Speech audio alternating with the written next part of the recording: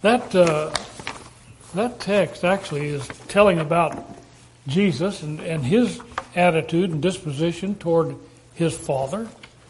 And he's saying that he loves his Father. That's what this statement he's making. And he's saying, because I love my Father, I do what he wants me to do. Now, last week, if you were here, you heard me talk about the fact that God loves you. And I just gave two reasons. These are very powerful reasons. One is because he made you. He created you. You are the apex of his creation. You are the most wonderful, most amazing creation in all of God's realm. You are. You surpass everything. If you read the Bible, and you do, you'll find that God does not say in any text, I love elephants. He doesn't say, I love giraffes. He doesn't say, I love puppies. I love kittens. I love dogs. You do. He gave them to you so you can love them. But the text says he loves you. He loves human beings. He loves his greatest, grandest creation. So we're looking at why God loves you. You are his creation. You are something that is most amazing in heaven and earth, everything. You are his creation. And the second reason is because you are his child. You're his children. Those are the two reasons. Now, what we want to examine today is, why do you love him? If you do. Now, my text has to do with Jesus saying, I love my Father. What I want to look at is why I should love him. And do I love him? Now we know in their text, and as a matter of fact, if you really want to look at the concept of how you love God, you can read the book of 1 John. It is just full of the fact that if you love God, you will keep his commandments. He that says, I know him and keeps not his commandments is a liar. So the 1 John, the whole book tells you that you keep the commandments because you love God. And you have to, if you don't love God, you don't keep the commandments. That's not what we're going to be focusing on this morning. What we want to focus on is why I should love God. And why do I love God? There are two facets in this concept that make up the concept of our relationship to God. The first concept is that of truth. We need to know God. We need to know who he is. And when Jesus stood before Pilate, he said, I am truth. And the other texts talk about Jesus being the truth and the life. So Jesus is the truth, and the Word of God is truth. It's truth and cannot be a lie. And God is true. He cannot lie. So when we're talking about truth, we're talking about information that you can assimilate and you can make judgments upon. So as you read the Bible, you're going to come to a conclusion of whether or not you believe it's true. And you're going to get the information.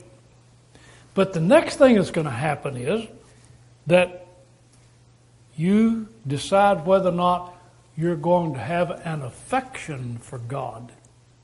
Whether or not you're going to feel anything for him. Now that's what we call love. I love my God. Not because I know about him. That's not the reason.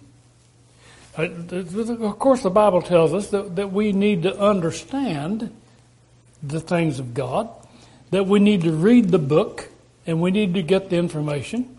Thy word is truth. Sanctify them through thy truth. Thy word is truth, is what Jesus said. We need the truth. But after we get the truth, are we going to assimilate it and say, okay, I'm going to make a decision. Either I care something for God or I don't. And when I reach the conclusion that I don't care for God, I'm not going to do what he says. But if I reach the conclusion that I have an affection for God, that I feel something for him, then I will do his commandments. That's the difference between the Old Testament law and the New Testament law. Simply because you know what God wants you to do does not mean that you're going to do it. When you know what God wants you to do and you feel something for God, then you will in turn do it. And that's where love comes in. The Greeks, and of course the New Testament was written in Greek, the Greeks had 5 words that they used to define love. These are the 5 words. And they'll be just, basically there are only 2 words that are used predominantly in the New Testament that are translated love in your English version. And that's the word agape, that's the first one, and the second one. The other words sometimes appear and sometimes don't. But they're not significant in the relationship of God relating to us what He wants us to feel. The word agape in the Greek had reference to a divine affection. Again, love is an affection. It's how you feel. Now, a lot of people will tell you that, well, love is just something that's in your head. But I think most of us know better. It's not just in your head, it's in your heart. It's your emotions. And your emotions can either be right or wrong, and can be trained right or wrong by what you know.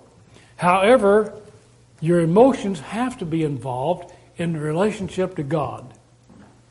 Now, the word agape is the word that is usually translated, for instance, in 1 Corinthians chapter 13, it's called charity. And it's defined there for us.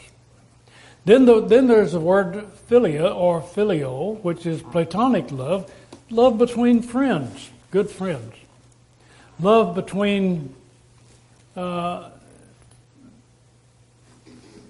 individuals that are related or unrelated. The word Philadelphia, for instance, is the word brotherly love, the city of brotherly love. So when we read philia in some way, we'll read something about a platonic relationship. And then there's the word storge, and this is the love that's shared among family members. And this is in generally the Greek references. However, when we get into the New Testament, as I said before, the word philia is the word that's usually defined as family relationships too. But the word storge is the love shared among family members, parents, siblings, aunts, uncles, grandparents, cousins, so forth.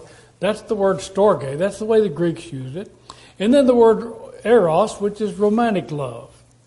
And it had reference to sexual and intimate love sometimes. And it can occur in a legitimate form, such as marriage, or in an illegitimate form, such as fornication or concupiscence. And then there's the word xenia, which is mainly a charitable sort of a love, and it has to do with strangers. You're feeling toward a stranger.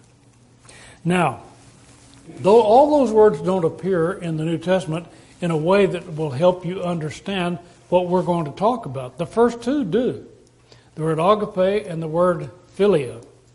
Now, the main thing that I want to impress you with is, or that I want to bring out in this lesson, is that we know that love is the motivating factor in our relationship to God. That I want to get that right down on baseline. Whether it's agape or philia, it is the motivation of what we do in our relationship to God, and as a matter of fact, it's what we do in our relationship to anyone. It's the motive. We know and should be keenly aware that love in any of these 2 forms is the most powerful moving force in human society. It's the most powerful force. How you feel about someone, specifically love, is the most powerful force you will ever experience. And it will either move you to do what's right or do what's wrong. It's not what you think, and it's not what you can intellectualize, it's what you feel. Poets eulogize love in an almost limitless way. When you start reading poetry, the poems about love are most certainly the most popular and the most prolific than any other single topic. Philosophers talk endlessly about the power of love, and they extol its virtues and beauty. And then, of course, songwriters have always talked about love. Love songs. Songs always have something to do about love. And as an emotion, love does things to the human heart that no other emotion can do. And even when cold reason warns against it, love can motivate it. Love makes the coldest and the hardest heart rejoice. Even the most cynical heart that says marriage is nothing. But love will make the most cynical heart rejoice at the announcement of people who are going to get married. Or engaged. Or at a birth of a child. And it can cause weeping at funerals and at memorials for lost ones. Love cracks the toughest shells. Now, everybody knows that this is right, what I'm saying. You know, if you've experienced love, and you have, you know that love can do things to you that nothing else can do. Love can wring a tear out of the eye of a crusty cynic that has lost hope in the world, but it can still get a tear. Love can pull a coin out of the purse of a miser and put it in the collection plate. Love can stay the hand that raises itself in violence against the oppressed. Love can melt the iron stature of the oppressor.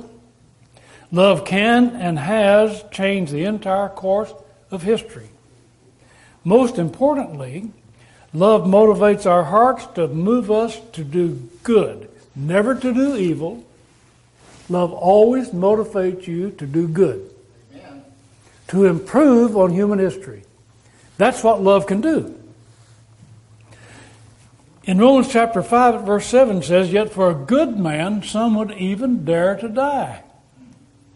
So love will motivate people to die. You've heard the story about buddies in war, that the man will die for his friends and sacrifice his life, throw himself upon a live grenade or whatever to help his friends. That's what love does. That's the most, reasonably, you'd say, no, I'm not going to jump on that grenade. But love, because the individual loves his buddies, will jump on the grenade. Sure. Among the strongest reasons for loving God is the fact that He is good. God is good. Now think about this a minute. If God were an evil being, He wouldn't even be adorable. You wouldn't think about wanting to love Him. But because He is good, He is worthy of being loved. In Matthew chapter 19, verse 16 and 17, the young ruler was asking Jesus what commandment he had to obey, what was the thing he had to do to have eternal life. And he called Jesus and said, "Good master, what must I do?" And you know what Jesus' response was? He said, "Why do you call me good? There's only one good, and that is God." So, love tells me, my affection tells me, that I want to do good. Love will make me want to do good. Hate won't let me do good. But love will make me want to do good and will make me want to love that which is good. And as I said before, in 1 Corinthians chapter 13, there's a definition of how we feel when we're feeling love. Now, there's a situation in John chapter 21, verse 15 through 17, that kind of gives us an idea of the difference between these two words that we're using. The first word was the word agape, and the second word was the word phileo or philia. And one means sort of a divine love, a love that is pure, that doesn't have any selfish motivation to it. And the other is a love of friendship. Now, Jesus had resurrected from the dead, and he had gathered together with his disciples. And at verse 15 of John 21, it says, "When they had dined, Jesus said to Simon Peter, 'Simon, son of Jonah, love me more than these?' He said unto him, 'Yea, Lord, you know that I love you.' He said unto him, 'Feed my lambs.' He said to him again the second time, 'Simon, son of Jonah, lovest thou me?' He said unto him, Yea, Lord, you know that I love you. He said unto him, Feed my sheep. He said unto him the third time, Son of Jonah, lovest thou me? And Peter was grieved, because he said unto him the third time, Lovest thou me? And he said unto him, Lord, you know all things. You know that I love you. Jesus said unto him, Feed my sheep. What you don't get is there are two words being used here. Jesus is saying, first of all, Peter, do you agape me? Do you love me purely? And Peter says, Lord, you know we're best buddies. He said, you know I'm your friend. He used the word philia. Jesus asked him again, do you love me? Do you have that pure feeling for me?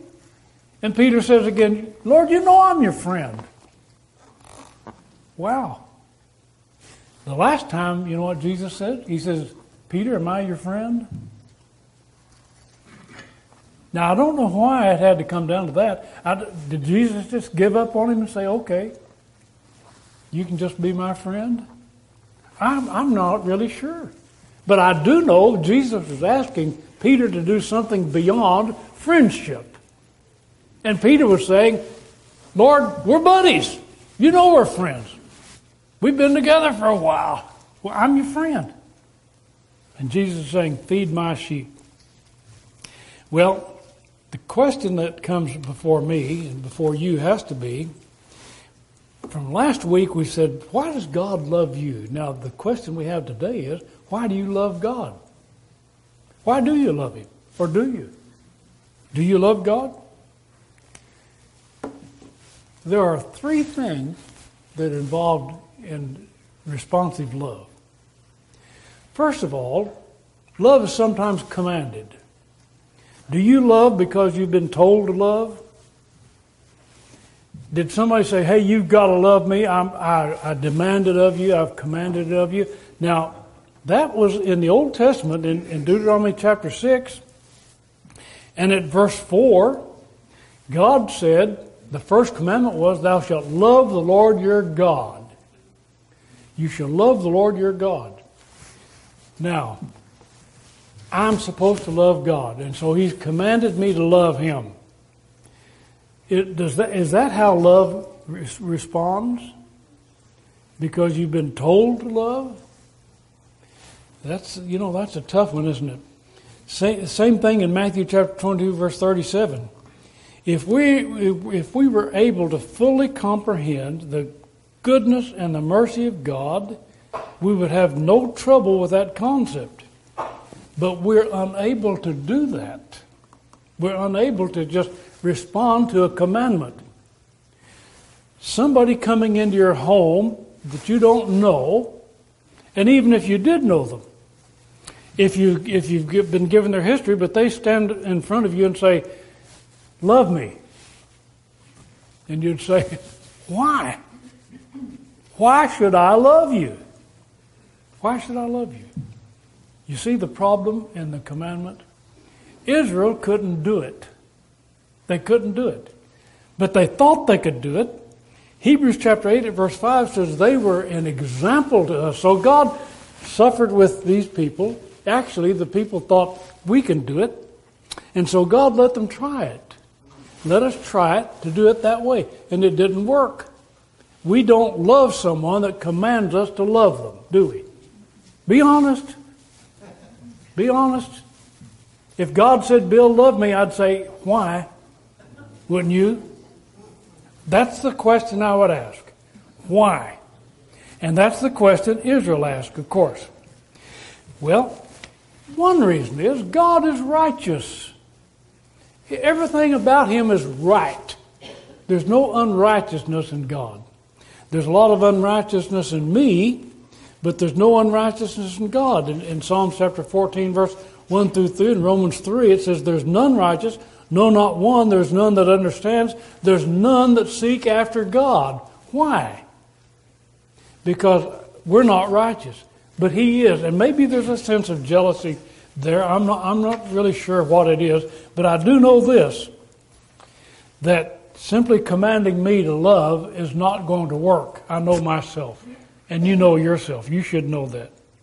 So we're looking at that law. Does law make us love God? Well, how about if love is demanded? What if someone says in a position of authority, you have to love me? We live in a society, democratic society. And in our society, we're told that we need to love our government. And you know the first question you're going to ask?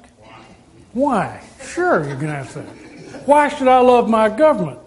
And you're going to ask the question, what has my government done for me? Now, that's a very dangerous situation to be in. When you start asking the question, why do I love someone because what have they done for me, it comes down to the business of whether or not you can be bought, that your love can be purchased. Well, I love the government because of the social programs. Wow. People don't come to this country because they love the government. They come to this country because they love the money the government has. People are trying to get into this country so they can have the benefits of this country. Not because they love the United States of America, but they do love the dollars. They do love the social care. And I don't blame them. But still, it's not a matter of love. So you're not going to purchase somebody's love. Well, I love this guy because he gave me some money, because he continues to take care of me. Well, that doesn't work, does it? Loving someone is not because someone gives you something. So love demanded is not going to work if it's because it's being bought. Our government may demand loyalty and may demand fealty, love of country, love of leadership, love of society, because it's demanded of us. My country, right or wrong, that's not a good precept. Often parents demand love from their children. Why? I'm your mama, I'm your daddy, you got to love me. Now that doesn't work, does it? It doesn't work. If they don't behave themselves in such a way as to show love, then why would we love? Now there's the point. How about love expected? This comes from a contract. Love commanded, love demanded, love expected, contractual. Let's get right down to it. Husbands, love your wives, Ephesians 5:25. Okay, so the husband loves the wife. Why? Well, because I made an oath. I love my wife because I made an oath. I've got a contract. Now, you didn't fall in love with your wife because of a contract. And when you tell your wife you love her just because you're under contract to love her, how's that going to work? Then, of course, that's Ephesians 5:25 and Colossians 3:19. But then there's nothing that says to the wife, wives, love your husbands. Did you know that? But there is a text. Titus 2 at verse 4 says, the aged women, you older women, are to teach the young women to love their husbands. You ought to teach them how to love their husbands. Because we're not very lovable, are we? So the old women, old ladies, old sisters, old females, you're going to have to teach the young ones how to love their husbands. So you're probably going to have to teach them how to overlook the husband's faults and look beyond that and find something good in them. So we're getting down to an area where basically, and the same thing applies with husbands and wives as it does with children. We have to behave ourselves in such a way as to be lovable. Isn't that correct? I love God because He is lovable. Now then, He deserves me to love Him. He deserves it. He is my creator. I should love Him because He created me. I wouldn't be here if it weren't for God. Amen. So basically, He is my creator, and therefore I should have a feeling for Him. And the only way I can have a feeling is to read the Word and find out who He is. 1 Peter 4:19 says, God is our faithful Creator. He is my Father. Ephesians chapter 4 at verse 6 says, I can call him Abba, Father. That's a very familiar term. He's my Father. He cares for me. He is my provider. Acts 17 verse 25 says, He gives to all life and breath and all things. So everything I have came from God. Unless I believe that everything I have, I made. I didn't make any of this stuff, by the way. I didn't make the car I'm driving, and neither did the manufacturer make it. It's made out of materials that God put here for us. So God gave us everything, and I should be, except to some degree, I should be thankful for that. Not only thankful, but I can love God as being my provider. He's given me everything. And He is my protector. Hebrews chapter 13, verse 5 and 6 says, I'll never leave you or forsake you. He'll never leave us. Lord is my helper, and I will not fear what man can do unto me. Okay. And He's my benefactor. He said, don't worry about what you're going to eat or what you're going to have to put on, because I'll take care of that. In Matthew chapter 6. So He's my benefactor. But let's get right down to it. I heard the Bible since I was sitting on my grandmother's knee in church when I was no bigger than a minute. I've heard the Bible for all my life. I've heard it all my life.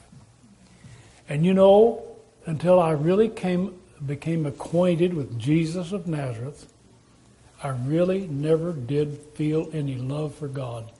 Didn't feel it. I knew all about it, but I had nothing feeling in my heart about it. When I found out about Jesus, I fell in love with God. That's what happened to me. I knew all these years, I've known about God and I've heard about God, but until I actually felt in my heart that I loved Him, I didn't know Him. Now then, I can say that I love Him. And I can look at the cross and I can say, that's God's heartache for me, that He loves me. And so now I know why I love Him more than anything else. I know He's my Creator, and I have a distant love along that line. And I know He's my provider, and I get things from Him, but I seem to forget where it comes from. And I know all these other things about God, but until I really became acquainted with Jesus Christ, I didn't really fall in love with God. And this is critical for me.